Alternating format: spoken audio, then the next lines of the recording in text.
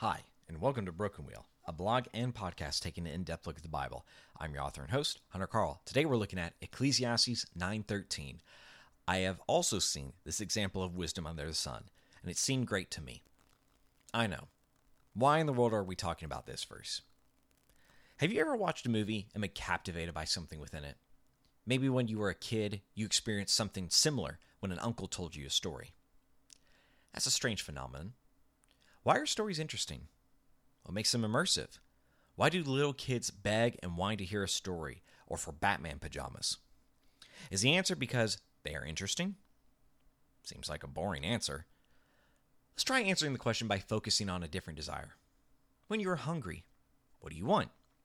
Right, you and everyone else wants and desires a long chain of amino acids, preferably held together by covalent peptide bonds. What? That doesn't sound satisfying? Well, of course we are going to put them in butter and salt and cook them. We're not barbarians. Okay, enough with the joke. I'm describing protein. My point, your hunger points to food. Obviously, it is the most interesting and compelling thing when you are hungry. Why do you need the food? Because you need the energy and material to rebuild your own body and give it life. I know this is a bit pedantic, but stick with me. Can you control your interest in food? No, it is all compelling. Can you eat tree bark? You can, but you will starve eventually. You must eat something that your body puts into the category of food. Okay, how does this at all relate to stories? Perhaps they are compelling because there is something we need from them. But Hunter, can our desires be for evil things? Yes, we can desire evil, but typically this is born from a good desire being corrupted.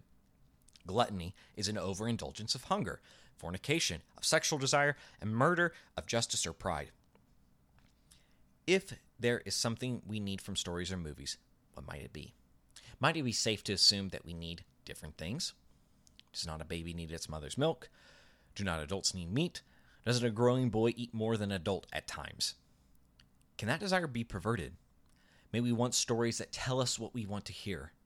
May we not want our children to be indoctrinated with ideas and beliefs in a compelling format. What then is present that we need? What are we after? The answer I'll provide is both more and less than what it needs to be. We are after wisdom, the way we are meant to live our lives, and we cannot simply know that by living. We have to see it in others. We have to imitate it in ourselves. We must know what wisdom is by practice and understanding. When Solomon says he has seen great wisdom, it is not an arbitrary decision. It is not merely his preference.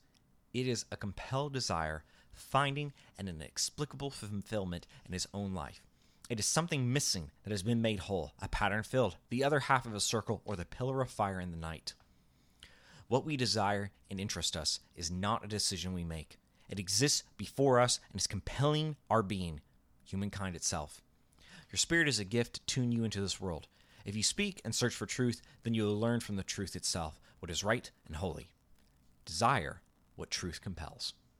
If you liked what you heard today, visit brokenwheel.substack.com and sign up to get this podcast and blog post sent to your email. The podcast is also available on iTunes and Spotify. Please rate and review us there.